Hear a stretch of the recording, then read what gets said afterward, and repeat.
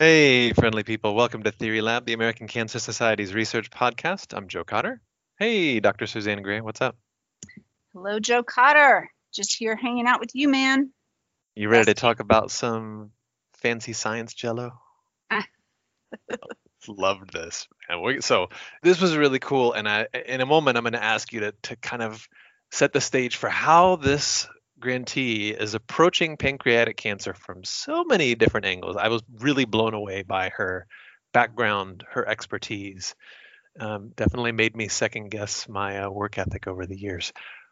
But I've been second guessing your work ethic for a long, but that's fine. nothing to respond to that. Okay, so Dr. Laura Wood is our guest today. She is, deep breath, an associate professor in the Department of Pathology and director of GI pathology in the Division of Gastrointestinal and Liver Pathology at the Johns Hopkins University School of Medicine. Man, she's done some great work. You started off the interview by talking about some groundbreaking work she did back in 2007. We got into some new directions her lab has taken in recent years, all around a real problem cancer, pancreatic cancer. Joe, I think you are going to love this podcast because it takes a disease. So it takes pancreatic cancer, which many of us associate with kind of a scary space, so hard to treat and difficult to detect. And Laura walks us through just this beautiful combination of approaches that her lab takes to study pancreatic cancer.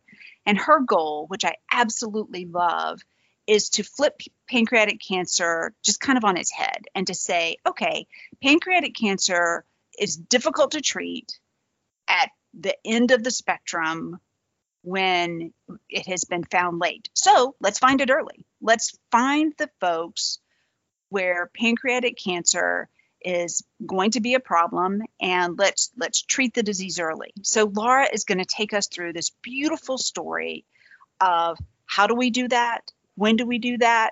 I mean, her approach is just one of the most beautiful that I know of. You're going to feel hope at the end of this podcast. And when I can combine the words hope with pancreatic cancer, it just makes me feel good. So let's listen. Good morning, Laura. How are you? I'm great. Thank you so much for having me, Susanna. Well, we are so excited to have you today. So if you're ready, we're just going to jump right in. Sounds good. Okay. So you have been at what you do for a long time. So we're going to go back a few years because I really want to help our listeners to understand how you have become such an expert and why I am so excited to talk to you today because you were a graduate student when you did something really special. You were among really the first in the world to sequence the whole exome of a human tumor. So, okay, listeners, don't click off on us. So, first of all, Laura, help us understand what is a whole exome. Why should we be excited about this? Sure. So all of the cells in someone's body, including the cells in a cancer, have their genetic information encoded in something called DNA. And DNA, you have a lot of it in your cells, but only a portion of that actually codes for proteins. And those proteins that are encoded by the DNA are what cells produce and actually do the work in the cells. And so what the whole exome of your DNA is the entire part of your DNA that codes for proteins. And so sometimes you'll hear the term whole genome. That means all of the DNA in a cell, but whole exome means just the portion of that DNA that encodes proteins. And that is thought to be some of the most important DNA in the cell because the mutations in that will affect the proteins. Mutations being, errors or mistakes in the DNA will affect the proteins. And it's those DNA mistakes that affect proteins that then can stepwise transform or turn a normal cell into a cancer cell. Okay, well that all makes a lot of sense though. So if whole exomes then really are helping us to understand kind of the meat of the DNA that we really care about. Like if we were reading a book and we took out maybe all the prepositions, we might we might now still be able to understand really the message that the author was trying to get across, but we were able to get rid of kind of some accessory language. So now we know what a whole exome is, and you've kind of led us down a path of understanding why being able to read that really important part of the book or the DNA is going to be so essential, because we have to know what the mutations are. So help us, though, to understand, why was this technical accomplishment that you did, why was sequencing it or reading it, why was it such a big deal? Right. So back when we did it, which I want to highlight is not that long ago, it was back in 2007. So it was only 13 years. And I only say that to when I first explained how we did it then versus how it can be done now, it's just astronomically different. So back then, the main sequencing technology we had was something called Sanger sequencing. And so to do that, you had to, within a tube, make many, many copies of a single fragment of DNA, and then do the sequencing reaction on it. So it had to be in a single tube, and they were short fragments. And practically what this translated to was that to sequence a whole exome, you had to do 200,000 individual in-tube reactions. And then the result of that would be a pattern of peaks on a computer screen that we then had to look at and interpret as to whether there was a mutation there. And so 200,000 of those per tumor that had to be performed in a tube and then looked at on a computer screen. So it was a ton of work. And so I think it was a huge accomplishment at that time, partly because the technology hadn't really caught up to being able to do it quickly. So now to do a whole exome, there's something called next generation sequencing. We just do sequencing in a completely different way. So we no longer have these individual tubes anymore. We can kind of do a whole exome in one tube. And so now to do a whole exome, it's just, one tube of DNA, you do some preparation, put it on a sequencer, and it costs, $1,000 versus, back then it cost millions of dollars, took years to do it. And now it takes, a week and $1,000. So it's just the huge advance in the technology that's happened in those years has been incredible. Yeah, it's really hard to wrap our minds around the fact that it was only 13 years ago. And I'm thinking about you as a graduate student staring and staring and staring and staring at that computer screen, looking at those peaks and looking for those mutations, those differences. So, and the incredible investment of not only time, but money for the information that now we can get. And just, you're right, you use the word astronomical. It's an astronomical difference that now we can get in one tube versus thousands and thousands in 1 week, and for, many, many, many, many patients. So thank you. That was a lovely explanation. So what you described is an enormous change that has happened, really, where we have a new era in our understanding of the genomes of cancers. Help us to understand. Now we have this technological advance, but how does having this technology help us? How does having a more complete picture of a cancer genome really change our understanding of that cancer? Sure. So I think at an individual cancer level, what it lets us do is really comprehensively catalog the mutations that are in an individual cancer. And so one of the main drivers of tumorigenesis is having these DNA mistakes, that they kind of disrupt the normal function of the proteins in your cells. Some of them get turned on or activated, some of them get turned off or inactivated. And they disrupt these very important cellular processes that then result in cells becoming cancerous.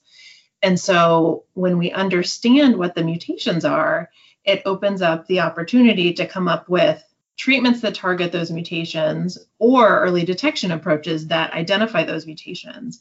So these mutations that we have, they're very specific for either cancers or precancers. So if we come up with DNA-based approaches to identify the mutations either in the blood or in the and other, biospecimens, we can then use that as a tool for early detection. And there are now, laboratories and companies that are focused on really leveraging these DNA mutations as an approach for early detection.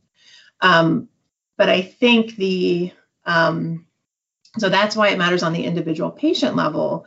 But I think the kind of evolution of sequencing technology has just greatly increased the number of patients we can sequence. So for those original studies, they were 22 patients, and it cost millions of dollars, years of work to do those 22 patients. Now, because it's so much cheaper and technically more straightforward to do the sequencing, we've now sequenced thousands or tens of thousands of patients. We've done kind of more creative sampling with sequencing multiple regions of a patient's tumor to understand how it evolves, sequencing metastases. And so I think being able to sequence more tumors has really helped us understand the differences between different patients' tumors and even between different regions in the same patient.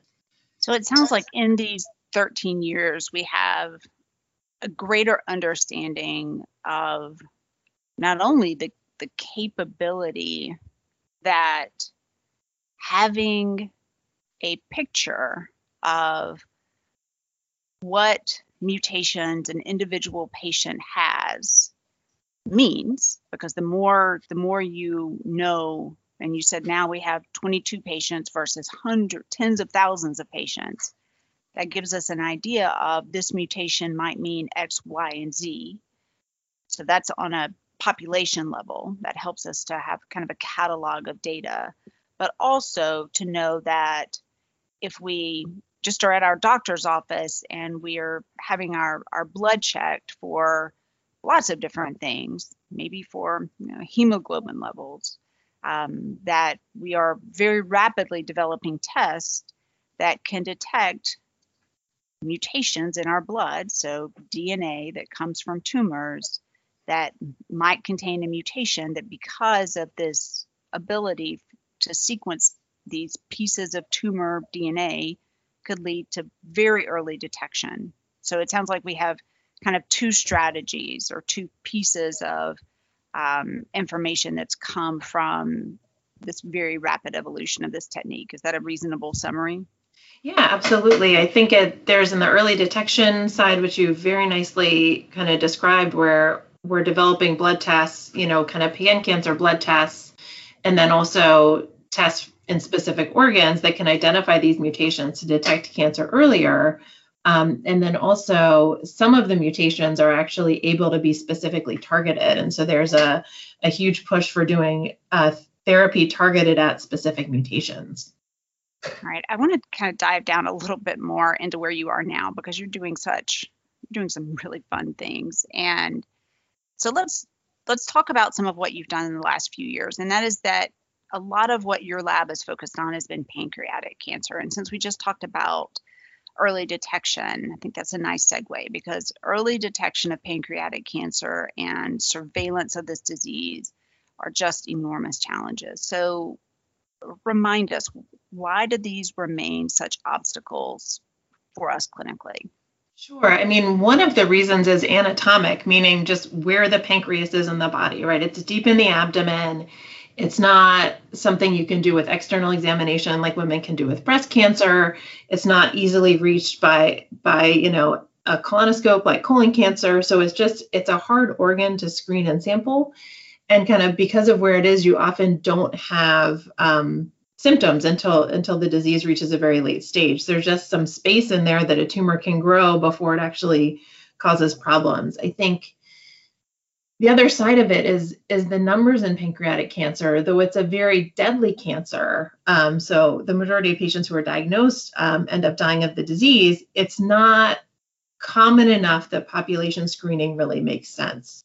And so we kind of need a two-tiered approach where we identify patients who are at high risk, and then those folks can undergo screening and surveillance. I think with population-based screening in pancreatic cancer, because of the lower incidence, you'll get into issues with false positives in any screening test, and then having interventions that patients don't need. And so I think just the kind of population level numbers kind of also create a challenge.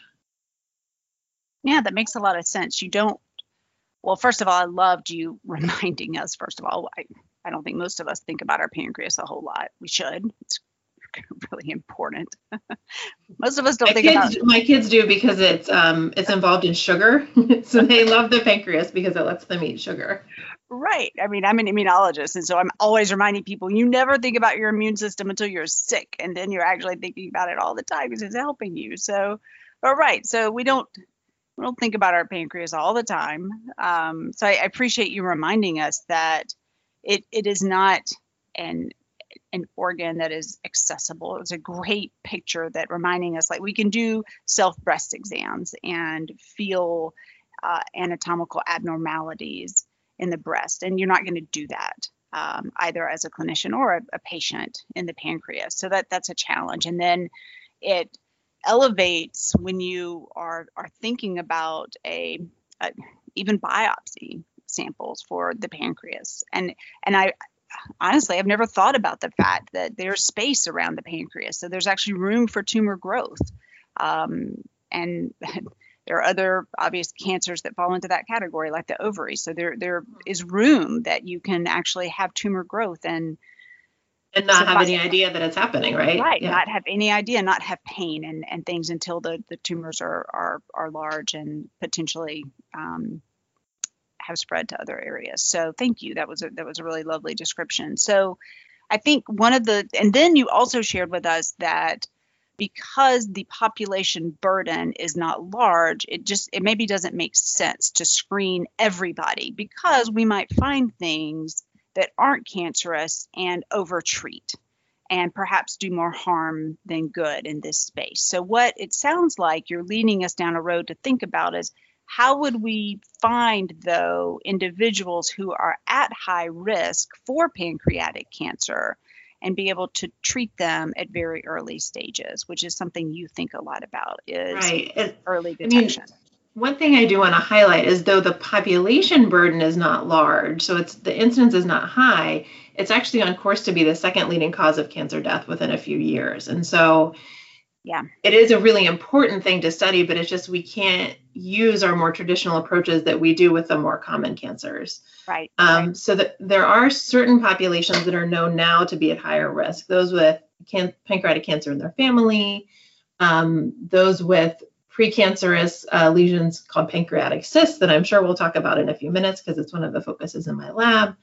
And then those with things like new onset diabetes, chronic pancreatitis. And so we know some clinical things and that can help us to kind of hone in on the population that is at highest risk.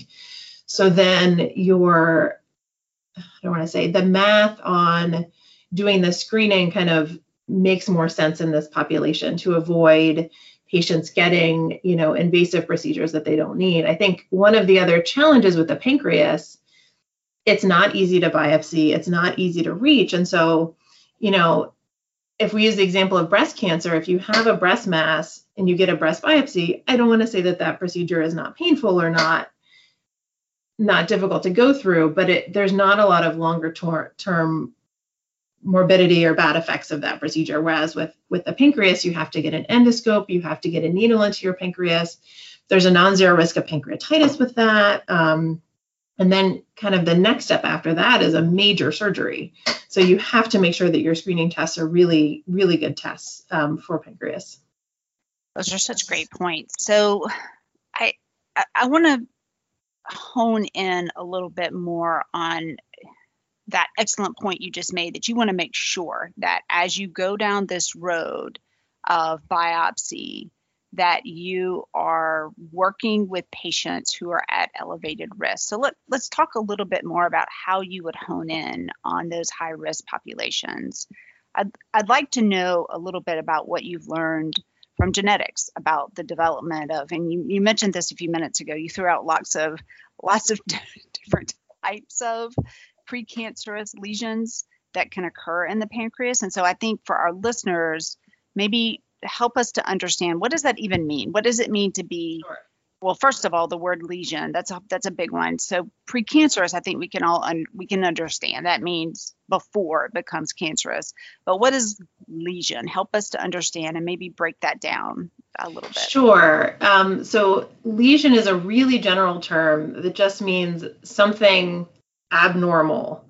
And so one of the challenges with cancer in general, I think there's a lot of terms and some of them don't have very precise meanings. I hesitate from using the term tumor because tumor to some people implies cancer and to other people just implies a mass. And so that one's not very precise. Lesion by itself is also not very precise. It just means something abnormal. And so precancerous lesion just means something in an organ, in this case, the pancreas, that's kind of taken a few steps toward becoming a cancer, but isn't all the way there. And the key point with those is that they haven't become invasive yet. They haven't invaded into the organ. They haven't invaded into the bloodstream.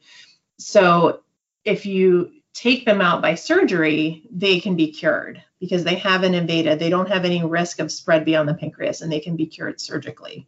Okay. So precancerous has a risk for becoming cancer, but isn't cancer yet. All right, perfect. So then let's go back to the genetics question. So to help us to understand, what have you learned from genetics about the development of those precancerous lesions? Sure. So, when the original exomes were sequenced, back 13 years ago, we got a really comprehensive look at what are the genetic alterations that are in advanced pancreatic cancer. But what that didn't tell us is kind of the order in which they occur as cells are turning into cancer. And that is a really important question, both for understanding the biology and just understanding the mechanisms of how tumorigenesis works, but also understanding how these different mutations might be useful when we think about early detection. So these precancerous lesions, these kind of groups of cells that have taken a step toward becoming cancer but aren't there yet, they're super, super common in the pancreas. There have been studies at autopsy. So after patients without any sort of pancreatic disease die, if you look at their pancreas at autopsy, the majority of older people have at least one precancerous lesion in their pancreas. So they're super, super common. Most of them are not at high risk for progressing to pancreatic cancer. And so if you develop a test that identifies everybody with one of those precancerous lesions, you do a pancreatic surgery on half the population, which obviously nobody wants to do. And so what we really need are markers that specifically identify which of those precancerous lesions, what's the small subset that's more likely to turn into cancer. And that, I think, is where the genetics can really help, because by studying the precancerous lesions, we've worked out the timing of these alterations. We know which ones occur early, which ones occur kind of in the middle, and which ones occur really late. And then based on that, we would not want to use those early mutations as markers because they would identify everyone. We want to use those later mutations that identify those lesions that are at the highest risk. And so that's, I think, where the genetics can really help us hone in not only on the biology, but also on the utility of these mutations as biomarkers. Oh, that's really interesting. It was reminding me of I was thinking about the precancerous lesion like a child you might punish and have kind of sent to a corner. And it's like we've all done that, and we've all experienced that with our kids, of having to have some kind of remediation that's pretty low level. And what we would really want to know would be the kids that works for and the kids that doesn't, and which kids are going to maybe come out of the corner early. Maybe most kids do that. But we would really want to know, and that's fine. That's not a big deal if you kind of turn around and maybe give us a side eye, but then you kind of sit back down and you realize you've kind of maybe not done a great thing. And then when your time out is over, it's fine. You go back to playing and you don't, bite your friend or do whatever you did again. What we would really want to know, though, is the kid that hung out in the corner and did their time, but then 5 minutes later, 10 minutes later, when the timeout was up, came out and then just socked their friend again for no reason. We would really want to understand which ones of those precancerous lesions are truly going to be problematic, and that it seems like you need to understand the timing, and you need to understand which ones you need a different intervention for. That the timeout just isn't going to work. And I think there's a good comparison here to thinking about colon cancer screening, because when you get a colonoscopy to screen for colon cancer, any polyp that the doctor finds, they just take out, because it's, once you're doing the colonoscopy, taking out a polyp is very low risk. There's no morbidity associated with it.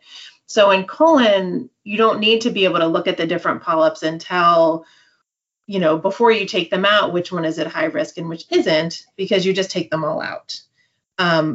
It is, of course, important afterwards to know what was in the polyps, because that predicts your risk going forward. But, as far as intervention goes, you just take out all the polyps because they're there. There's no side effect of doing it. Whereas in the pancreas, you have to do a major surgery and take out a big chunk of someone's pancreas. There's a lot of morbidity associated with that. And so you really need to be able to, before you can take them out, you need to be able to stratify, again, which kid is going to come back out of the corner and hit their friend from the kid that's going to be totally fine. So it's really you really need markers that can tell you before you do any intervention what the risk is. One of the things that I've read about a lot of in your work and in the literature are driver genes. And I'd be interested if you could share with our audience. So what is a driver gene, first of all? Because I think that's going to play a big role in what you're really going after, which is how do you understand which one of these precancerous lesions is really going to be the problem? So first, can you just tell us, what is a driver gene? Sure. So a driver gene is a gene whose mutations impact the function of a cell in a way that promotes that cell turning into a cancer cell. So, cancer cells have to replicate their DNA. They often make extra mistakes in their DNA when they replicate it. And so when you sequence a cancer exome or cancer genome, you find a pretty large number of mutations. In the pancreatic cancer exomes, there tend to be 50 or 60. If you look at whole genome, it's in the thousands. But a much smaller number of those mutations actually impact cell function. Many of those are kind of the opposite of drivers, which are passengers, which are just mistakes that happen. They don't have any impact, but they just get propagated in the cells. And so it's important in our work to figure out which of the mutations we find are driver mutations that are actually impacting cell function and driving it toward being a cancer, and which are just the ones that are along for the ride. Okay, cool. So in our kid in the corner, that might be the instigator, like the kid who whispers to the other kid and is like, hey, in 5 minutes, we're gonna, Yeah, and the passenger is that the kid's wearing a green shirt, right? It's true, it's there, but it doesn't matter. Okay. That he's wearing a green shirt or that he had toast for breakfast. Like, it's all these kind of extra observations, but they're not important for the actual functional implication. And so how important do you think these driver genes seem to be based on your observations in these early stages of pancreatic? Yeah, I mean, I think they're really critical. They're certainly not the only molecular alteration that puts a cell down the path to becoming a cancer, but I think they're one of the best understood. And I think they are really important.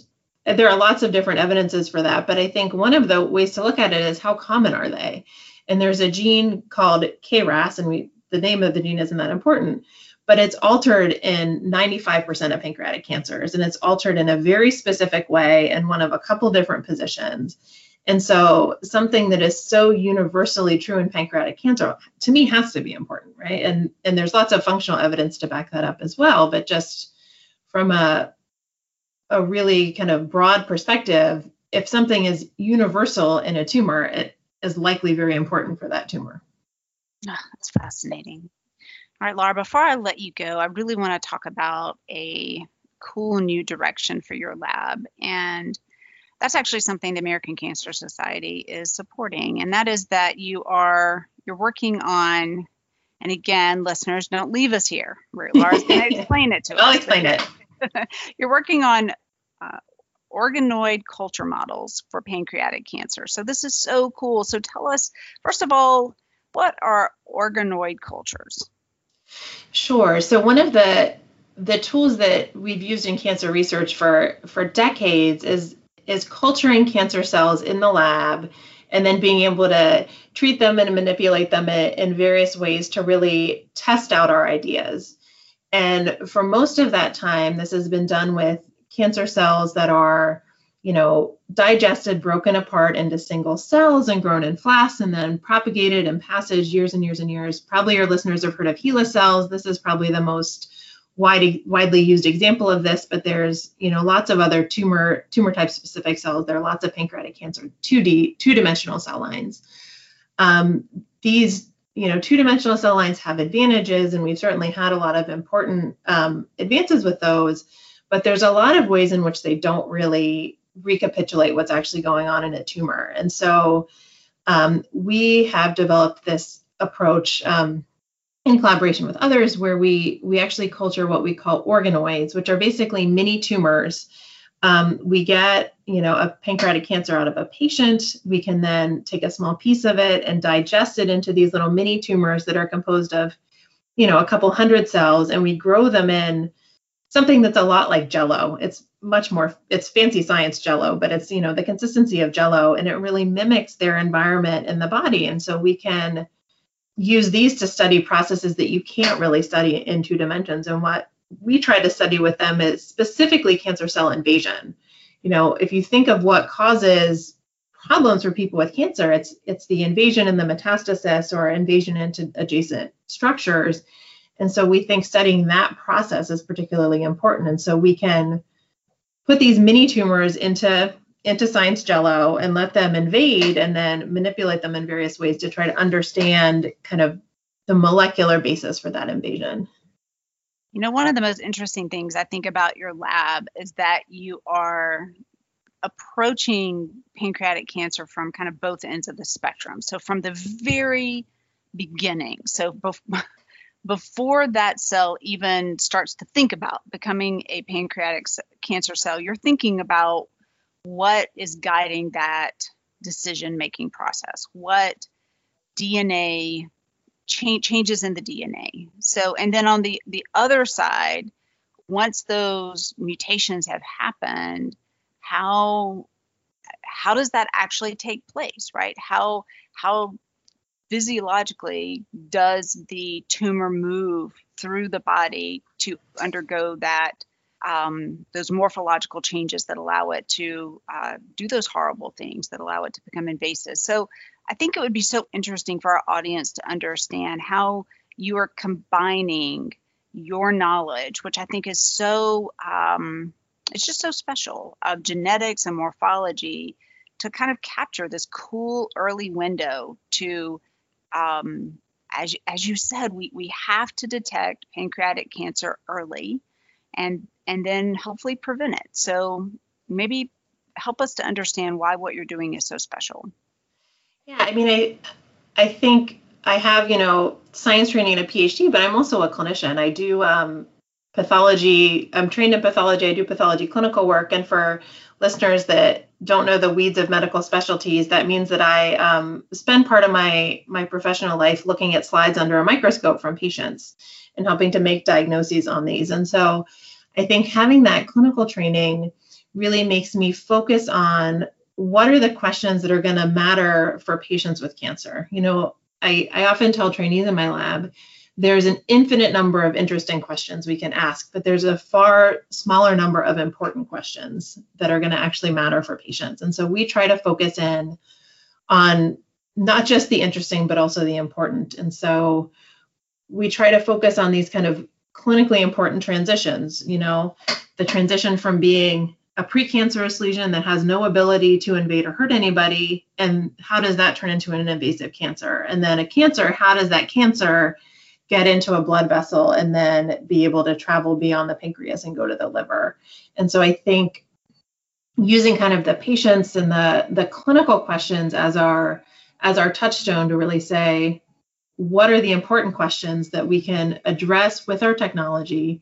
The other aspect of it is we try to do everything that we do in human tissue samples or in human models.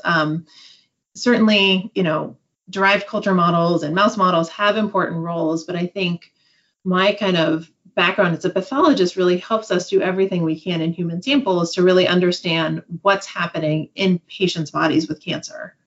So all that being said, if you could just wave a magic wand and in 5 years, where would you be? Where would we be in the pancreatic cancer space?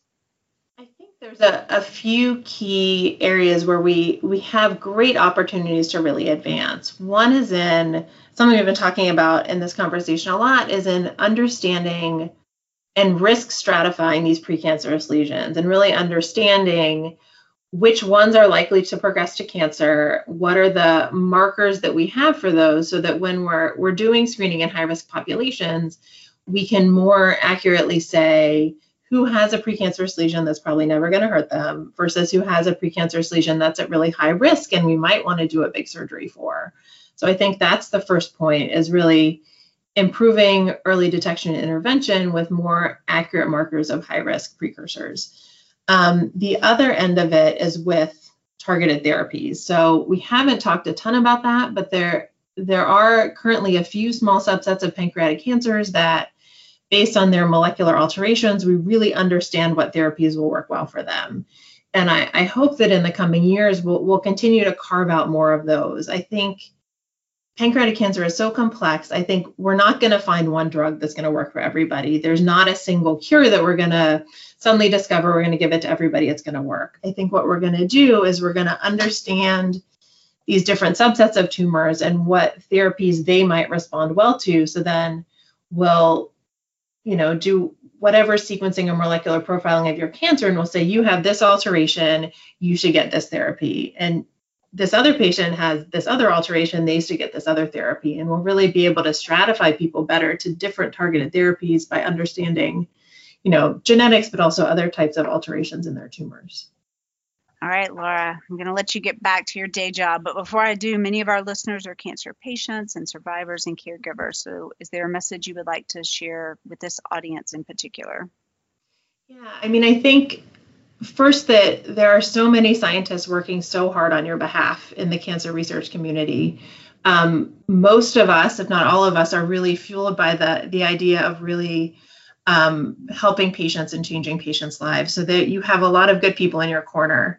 And I think the other thing is just there is a lot of hope on the horizon. There are a lot of great discoveries being made every day, every week. And so I think both with respect to new therapies and new approaches to early detection, I think there is a lot of hope.